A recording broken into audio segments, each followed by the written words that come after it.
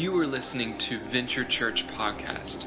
For more information, visit jointheventure.com or facebook.com/jointheventure. We hope you enjoy.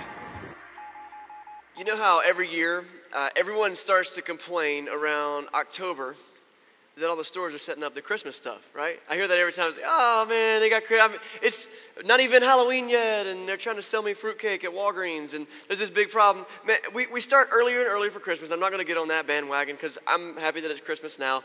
But have you been to the house in town? They set up this epic Christmas display. I mean, every square inch of their front yard and inside their house is covered with lights, and they start setting up in September. It's crazy. If you haven't been there, talk to me later. I'd love to tell you where it is. It's a great place to take your family. They do an open house. They let you come in. It's really cool. But the idea that we're always ready for the next thing is on my mind as I think about that. Like, the reason we start Christmas so early is because we're ready for the next thing. And I remember last Christmas, after we got done, we did some after Christmas shopping, where you return all the stuff that you don't really want and you just want to get the gift card for. And so we do all that. And then what's up at the stores? Valentine's Day stuff. It's still December. We got Valentine's Day out. Because why? Because the stores know this. You got to be prepared for what's next. I speak a lot with young couples who are about to get married and are planning a wedding ceremony. And there's a consistent thing with this. This is what I found. Ladies, on average, I think you guys start planning for your wedding in the 3rd grade. I think that's about when it begins, and you've got like the 3-ring binder, and it's all about, the different, the dress and the flowers and the patterns, and I don't even know what all. And then there's also this thing, like by the time you're about 22, 23 years old, you've already promised like 17 people that they could be bridesmaids. And so, which really puts us guys in a tough situation because we don't have that many friends. So then we're standing like, well, what about your cousin Bill? He could be in the wedding. Well, yeah, but I don't really like Bill. I don't care. Susan's got to walk in with somebody. Okay. And so we're more like, I'm getting married. I guess I'll just tell Jim eventually. I'll do it later, But I'm joking, but it's funny because it's true, because we put so much energy into the planning of the wedding. We spend so much money, we give all this energy in, and then this thing happens when the wedding ceremony is over, and I've seen it time and time again, and it's not a bad thing, it's a good thing, but the bride and groom, they'll celebrate, woo, we're finished, we're done. It's over. This thing that we have been working on and laboring on for months is just through. And then all the married couples who've been married like 10, 15, 20 years, they're like, finished, through.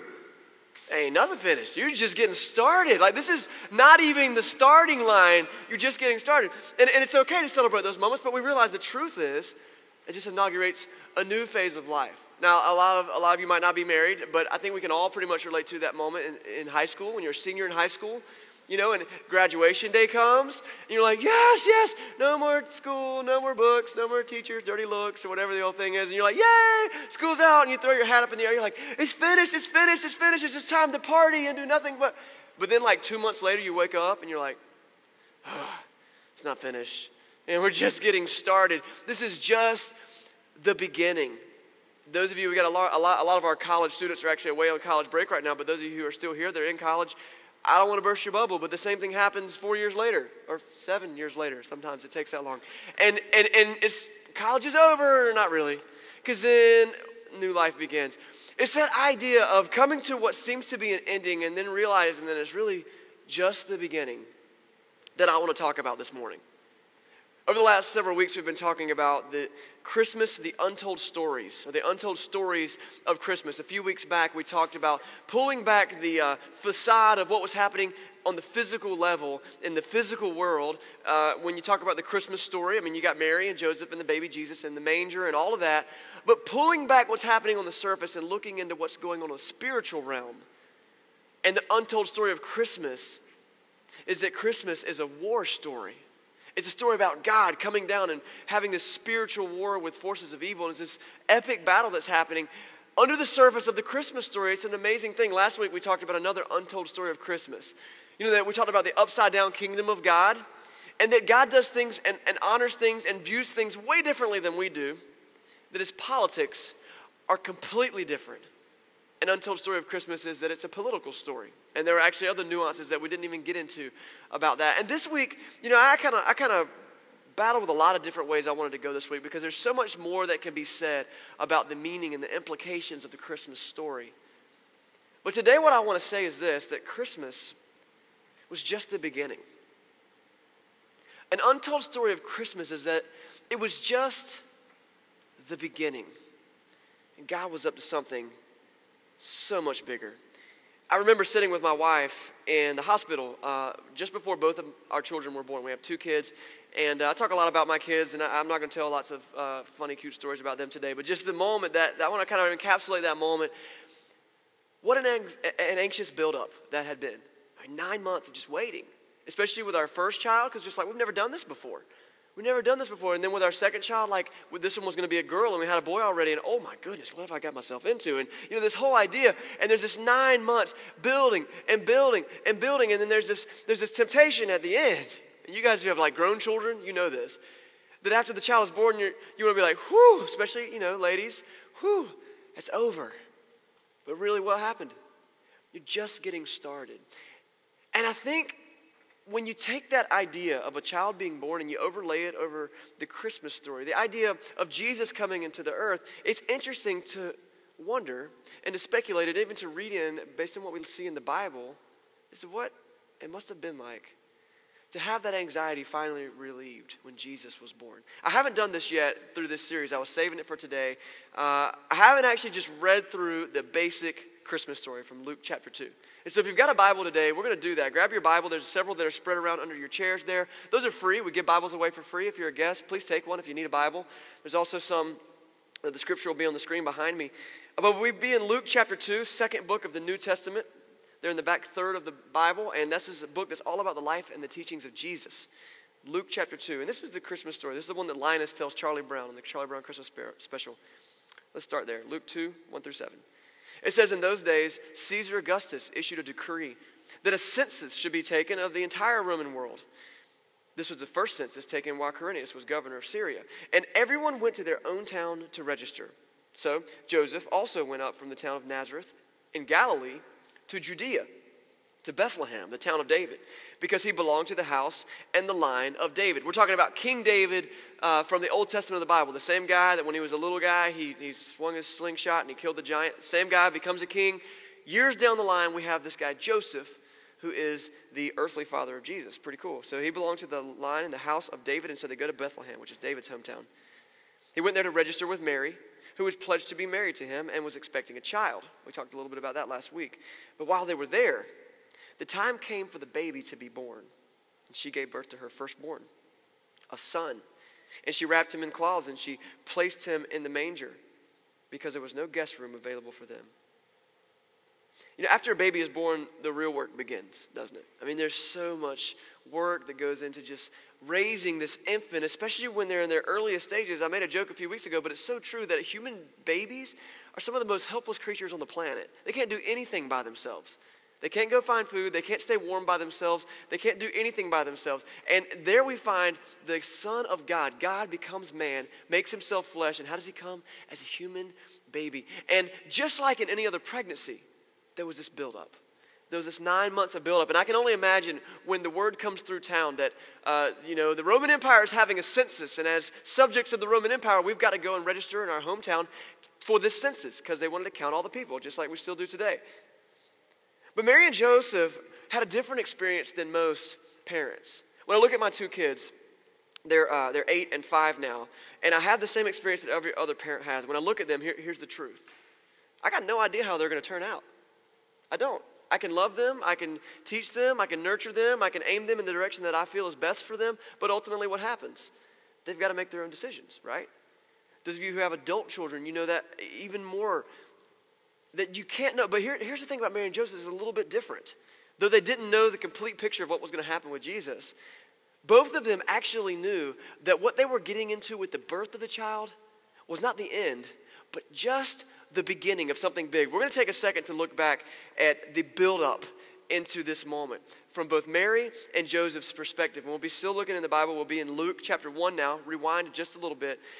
And what happens before Jesus is born is an angel actually appears to Jesus because God is going to become flesh. He's going to make Mary pregnant with a human baby that is also divine. Crazy, I know. Stick around. We talk about it more and more if you're a guest. But God didn't want her to be unprepared for this. So he comes to her through an angel. Let's check out what happens in Luke chapter 1, verse 31 through 35. The angel comes to Mary and says, "You will conceive and give birth to a son, and you are to call him Jesus. And he will be great and will be called Son of the Most High. The Lord God will give him the throne of his father David, and he will reign over Jacob's descendants forever, and his kingdom will never end. How will this be? Mary asked. Since I'm a virgin. Can we stop there? That's a really good question. How will this be? Since I'm a virgin.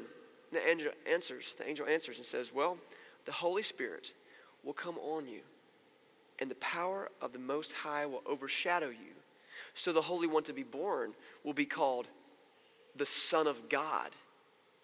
Now, I've gotten some pretty important messages in my life. Like, I got an email one time that was like, we think your Facebook account has been hacked. Like, that's pretty important, right? I got some pretty important messages like, yeah, you need to have this bill turned in by this time. Like, we get some pretty important messages in life. Imagine God coming to you saying, yes, the Holy Spirit's going to cause you to have a baby. What?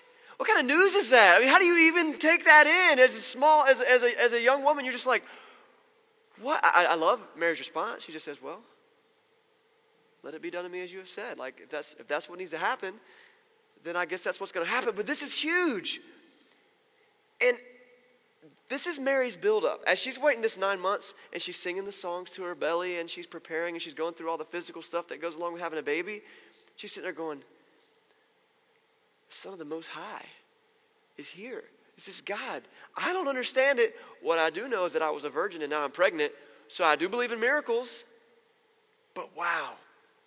Now, she has to go and talk to her then fiance and say, hey, Joseph, listen, don't freak out, but I need to tell you something. And Joseph has the same reaction that you would imagine any self-respecting man would have. And they probably spoke Aramaic or some form of Hebrew. And so I'm going to give you kind of the rough translations of what I think maybe Joseph kind of sort of said. But I'm thinking that she probably tells him, and he probably said, hold up. That ain't my baby. What? She says, no. There's no other man. There's not been another man. Right. Yeah, I was born yesterday, Mary. Right. Listen, this is bad. You've disgraced me. And there's this whole thing that happens between Mary and Joseph because she has to tell him, this is what's going on. God has caused me to have a baby. And he's like, no, that doesn't happen, honey. That's not how this works. There's birds and there's bees, and I'm not sure how they work together, but that's where babies come from.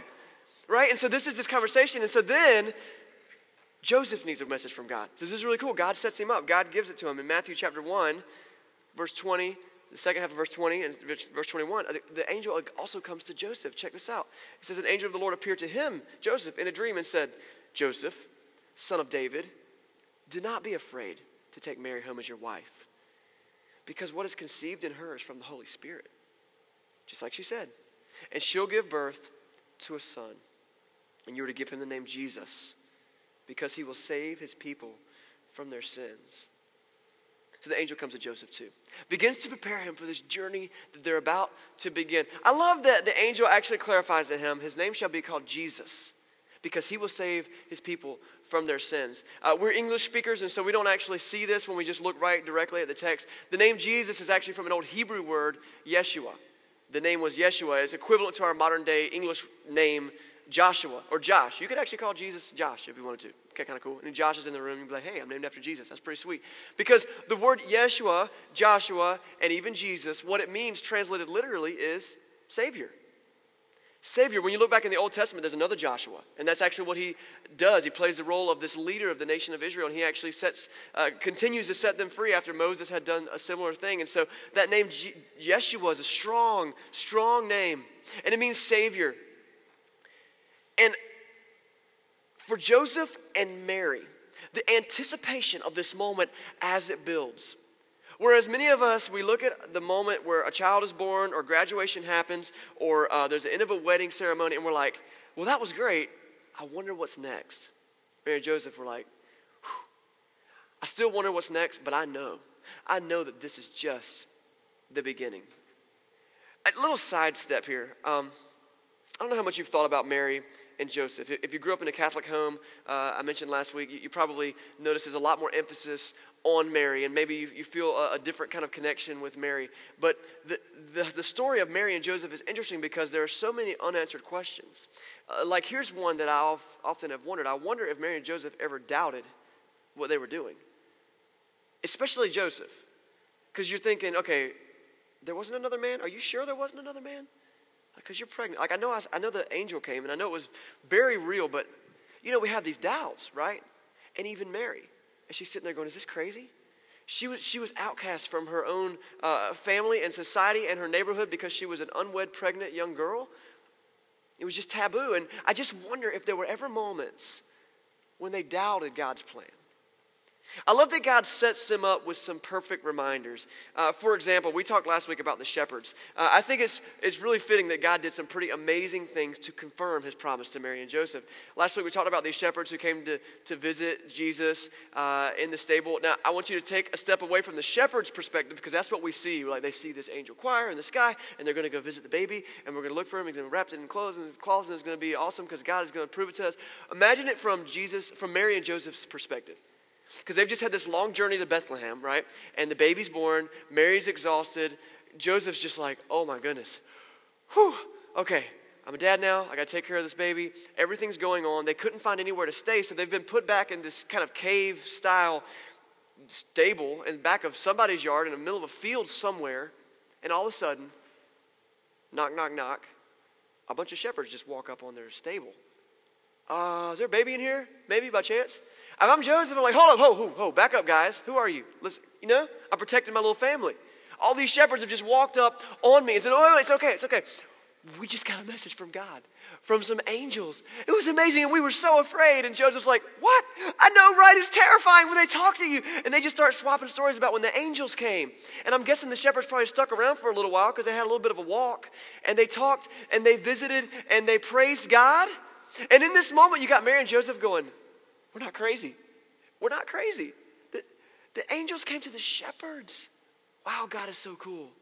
And so that's just one little piece. And, I just wonder if there's just this moment when Mary and Joseph just look at each other and go, I guess this kind of stuff happens when the Son of God is living in your house. Like, I guess this kind of happens. And then a little while later, a group of wise men from the east, they've been traveling. They're like astronomers, and they've noticed this amazing thing happening in the sky, the star. And they're living in a different place now, Mary and Joseph are. But all of a sudden, these guys walk up. And I'm guessing they're probably like Asian. They're not from the local place. It says they're from the east. And they're just walking up. And you've seen the pictures. Let's just pretend that it looked just like that. They're walking on camels, and they've got on big robes. And they come up, and they're like, hello, we are here to worship your son. If someone ever shows up to my house to worship my children, I'm calling the police, right? But this is what happens. These guys, they just show up. We've seen this amazing thing in the stars. We've been studying it. And so we looked into your scriptures, and we found that there's been a prophecy that a child was going to be born. We're here to bring him praise and to worship him. What confirmation that must have been for Mary and Joseph. We're not crazy. God is up to something huge. And this must be just the beginning. You think Mary looked at Joseph and was just like, we should probably keep some extra sheets and pillows in the closet just in case this stuff happens again, because people are just going to come, I guess. Apparently, it was just the beginning.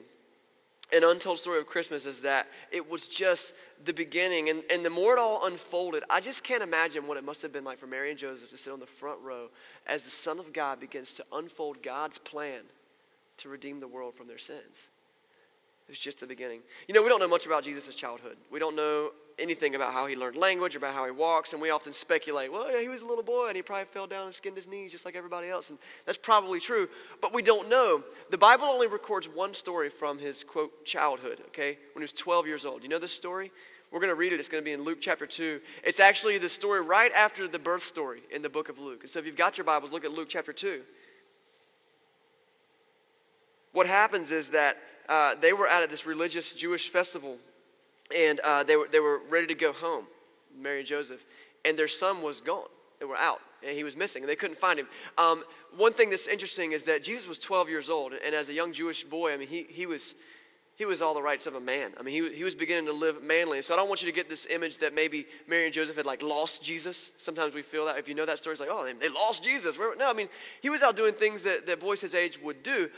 But it had been a while since they'd seen him. Okay, and so they begin to get worried. So they go looking for him. This is where we pick it up. Luke chapter 2, verse 46 through 50. It says, after 3 days, they found him in the temple courts. He wasn't in a ditch playing with frogs.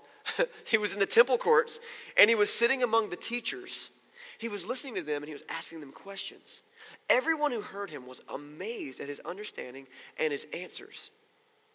And when his parents saw him, they were astonished. And his mother said to him, "Son, why have you treated us like this? Your father and I have been anxiously searching for you." Or in modern day, "We have been worried sick. Where have you been?"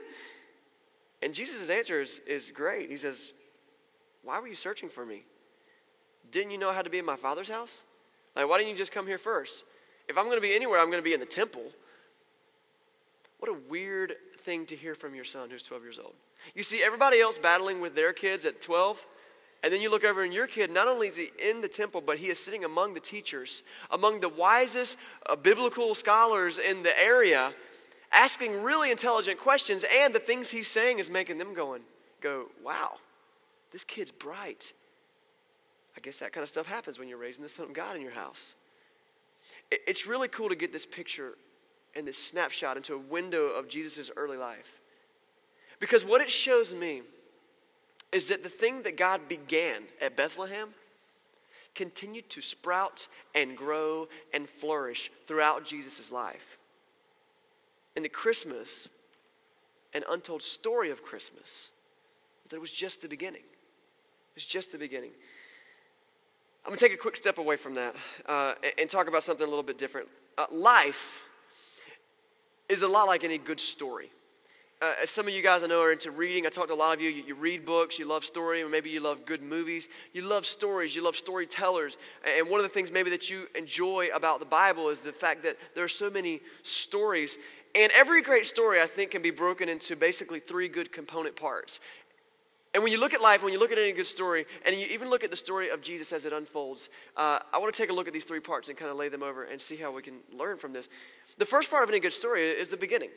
It's the beginning. It's the start of the story. What it does is it sets up the story. It does some character development. It gives you the scenery that we're within. It creates a canvas for which you to paint the rest of the story on, right? That's the beginning. That's the first few minutes of any movie. And in real life, the beginning is everything that's happened to you up until right now. That's been the beginning. You might feel like, well, I'm in my 50s. I feel like it should be at least past the beginning by now.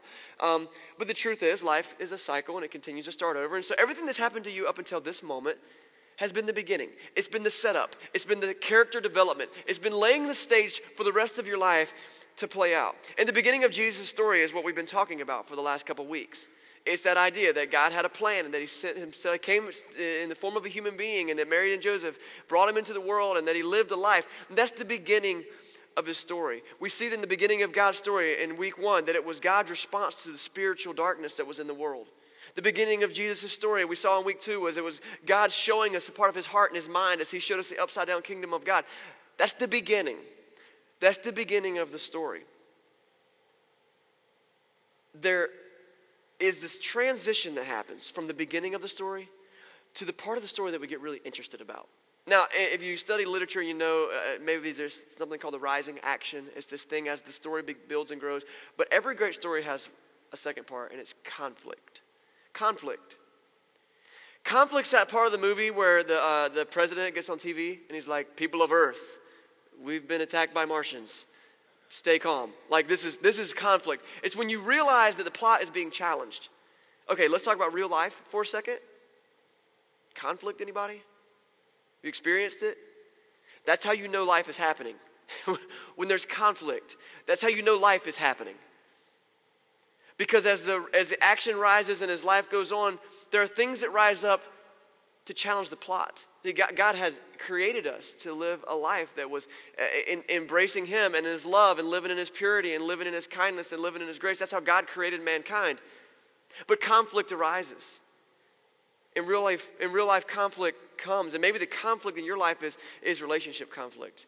A problem there. Maybe it's financial problems. Maybe it's addiction that you have. Maybe it's some sort of uncertainty or doubt or fear.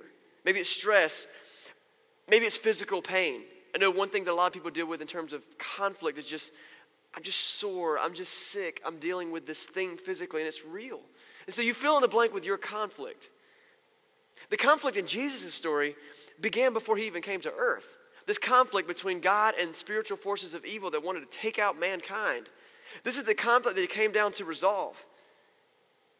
And Jesus came to give us a way back to God. He came to destroy the effects of sin and evil in our soul. And the spiritual conflict is what led Jesus to the next phase of the story. It's the third part of every great story. So we got the beginning, we got the conflict. And then every conflict rises, the action rises to what we just call the climax. It's the climax of the story. This is the part of the movie that you sat through 2 hours of waiting for. You saw the trailer, you saw the preview. You're so pumped about this one moment of the movie where the big battle happens. It's that part of the book where you're just flipping through the pages as fast as you can possibly read. You're on the edge of your seat and everybody else who's sitting around you in the room is looking at you going, look. And you're just like, oh, I gotta know. That's where the climax happens. If you want to picture it visually, I mean, imagine that the story is happening and you are climbing this mountain.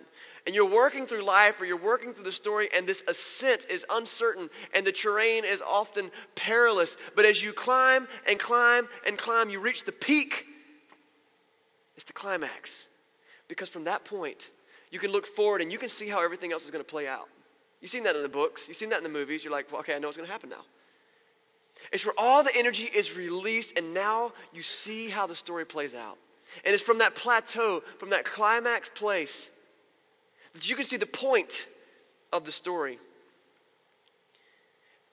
Some of those climaxes are great. Those are the moments that we talked about earlier. You know, it's the birth of a child, it's graduation day, it's celebration, it's those things. I wish that I could say all of those moments were great. But some of them aren't, right? Some of those moments are the struggle and then finally the phone call that you didn't get the job. Sometimes it is that moment that you realize the relationship is over. Sometimes it's the final breath of a loved one who's been battling, struggling, fighting, and everything came to a head. Sometimes it's checking into rehab to get through whatever it is you're going through.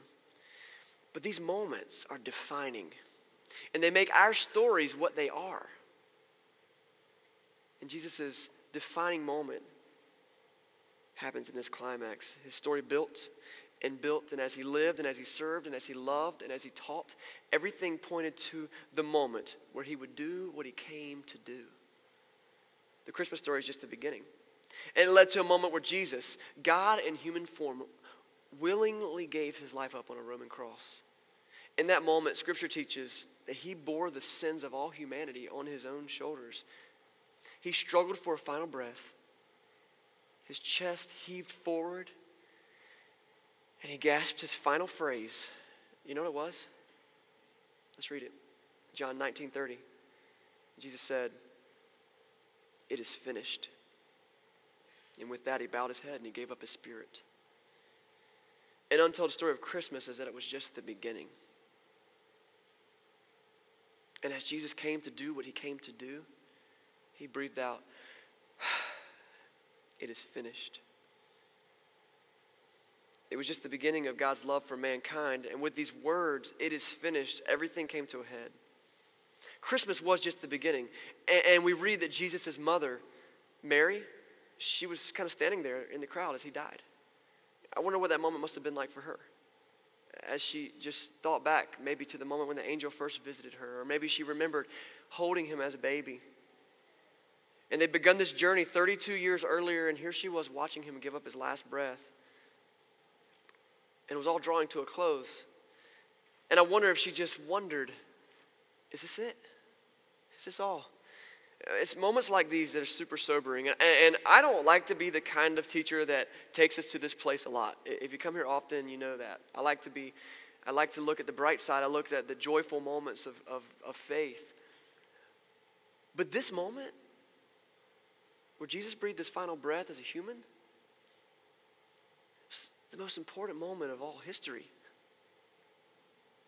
And maybe you already know the part where 3 days later he raises from the dead and actually makes the other most important part of history. But I want to take a second just to sit in this moment. I'm positive that it was this moment that the Apostle Paul was thinking about when he wrote down this phrase in Philippians chapter 2, verse 6 through 8. I'm just going to read it to you. It's very poetic. It's very songish. Philippians 2, 6 through 8 says, "Jesus, who being in very nature God, did not consider equality with God something to be used for his own advantage. Rather, he made himself nothing. By taking the very nature of a servant, being made in human likeness, And being found in appearance as a man, he humbled himself by being obedient to death, even death on a cross. I've been to funerals. I've actually preached more funerals than I have weddings. And I've been to a lot of them. And some of them are funerals for people that are like 80, 90 years old. And you're at their funeral and everyone's like, this is right. This is good. This is good. Grandma lived a good life and it's time. I've been to other ones, guys. When you're just there and you're like, this is just wrong. This is not right. This wasn't supposed to happen. I had a good friend in high school. His life was tragically taken in a car accident. I remember sitting at his funeral, crying. This is just not right. It shouldn't have happened this way. I've got very good friends who had a baby who died, only a few months old. And to see their family, you're like, this is wrong. This shouldn't be happening. And here's Mary and the followers of Jesus, and they're standing at the foot of the cross, and there he is, God in the flesh. And they've seen him do miracles, and they've heard angels proclaim his greatness. And in that moment, they're like, this is wrong. This isn't how it was supposed to go. Why? And when we look at Jesus' story, there's some element of why. What? It seems uncalled for. He's God. He lived a perfect life, yet he died the death of a criminal. But the untold story of Christmas is that it was just the beginning. Jesus was able to offer a new beginning because he gave his life. Listen to what Jesus' closest friend Peter, one of his closest friends, said about this moment also. This is where we're going to turn the corner here, guys. I'm getting excited. 1 Peter 2:24 says this. That he himself, talking about Jesus, he himself bore our sins on the cross so that we might die to sin and live for righteousness. By his wounds, we are healed. The untold story of Christmas is that it was just the beginning. And the really awesome part is that when says it is finished, the untold story of the cross is that it was just the beginning. It was just the beginning of a whole new story. Because as Jesus rises from the grave 3 days later, and he defeats the one thing that separates us from God, our sin, which leads to death, he starts a whole new story. And guess who gets to be in that story? You. You and you and you and you and all of us and me. We get to be in God's new story. God said, it is finished, but this is just the beginning. I'm starting something brand new. Maybe today was the first time you heard this. I know this is how I do sometimes. I get a book, and I open it up, and I read the first chapter, maybe the first 2 chapters, because it's really good. And my friend told me, you should read this, and you read it, and you read it, and you're like, this is awesome, this is awesome. I'm going to read this book. And then I close it, and I put it down, and I never open it again. I had really good intentions. In fact, that book really pointed to something that I was very interested in. I was pretty certain that I could learn something powerful from that book. But I walked away, and I never pick it up again. And I don't know what happened. You ever do that? You ever, maybe you're getting ready for work in the morning, you got the TV on, some awesome movie comes on, you haven't seen it before. So you see the first 15 minutes, and you're like, oh, this is a good movie. I've heard good things about this movie. But then you got to go to work. So you turn the TV off, and then you never know what happened. You don't get to finish the movie. It's not on Netflix, and there's no such thing as Blockbuster. I'll never see the movie ever again. Has it ever happened to you when you've been with a friend and they're telling you an awesome story and they're in the conversation and they're getting into it and you're ready and you're feeling it and you're getting excited and they get a phone call that interrupts them and they walk away and you're like, how is it done yet? How is it? Write that down. Please don't forget to tell me the end of that story. I didn't know how it finished. So often that is how we are with God. We find out about the beginning. We find out that there is a God. We find out that God loves us. We come at Christmas and we find out that, oh yeah, okay, the whole Christmas thing, I've seen the nativity scenes outside people's houses. Right, God came to earth. And we start at this point, and maybe that's where you are. And it's really easy for us to hear this today and be like, man, that is intriguing. I want to find out more. And we say, that's just the beginning. And we read a little bit of the book, and then we close it. And we set it down, we walk away, and we never find out how it ends. Maybe you this morning, you're someone who is just getting started in Jesus and church and God, and maybe this is your first time here, your second time here, your third time here. I'm going to tell you, the story gets on and on, better and better as it just infuses with your life and changes you. It helps to make this world a better and brighter place. Keep picking up the book. Keep coming back, and maybe you're just getting involved for the first time. Just come back to church just one more time. In fact, you can come back this coming Wednesday. We have another service in like 3 days. You can come right back here as we celebrate Christmas together. Maybe you're someone who, you know the story. You know kind of how it happens. In fact, maybe you were obedient and decided, you know what, I'm going to live for Jesus, and you decided I'm going to get baptized, and you come out of the waters of baptism, and you're like, yeah, and so often, I'm guilty of this. I have friends that go through this moment. They decide to live for Jesus. They decide to become Christians. They've got that beginning of the story. And God has this amazing life planned out for them that they can make a huge difference in the world. But no one takes the time to follow up with them, to sit down and just let's read this Bible. Let's find out what's more. Let's find out what more you can do in God's name throughout this world. And maybe that's you. Maybe you had the beginning of the story, but you're just still in the middle, and you put the book down and you're just kind of like, I do it at Christmas, and I do it at Easter, and I do it when it suits me, or when things get bad and I need to pray because I'm scared. Continue the rest of the story. Christmas is just the beginning. Guys, as a church community, our church has just turned 1 year old back in September. And we're coming up this first year and a half, and there's a lot of excitement. But this idea of being a church that truly reaches out to our community and tells people who don't know about God's love about his love, it would be real easy for us as a community in year 2, 3, 4, and 5 to be like, you know what we need to do? We need to get out of this place and build us a building somewhere, settle down, kind of just close ourselves off to the rest of the world and decide that we're going to focus on getting ourselves just right. But man, our mission as a community, as people who know about Jesus, his last words to his followers were go into the world and make disciples. Tell people that I've come. Christmas was just the beginning. Continue my message of love for generation after generation after generation. It could be that you're just feeling a little bit dry. And I know for me, something I share with my friends from time to time is like, I'm just kind of in a funk right now, spiritually. Maybe it's time to just reboot. And today can be a moment where you go, you know what, I'm going to kind of make this my early New Year's resolution. I'm going to focus on living out the story that God has begun to tell through me. One of the greatest parts of the Christmas story, and probably another untold element, is that we're all invited to participate. God made himself a man, and he came to earth as a human named Jesus, the Savior. And it was just the beginning. And now we are living in the never-ending story of God's love. Let me pray for us today. Lord, I love you so much, and I praise you for the opportunity just to share your story, your word.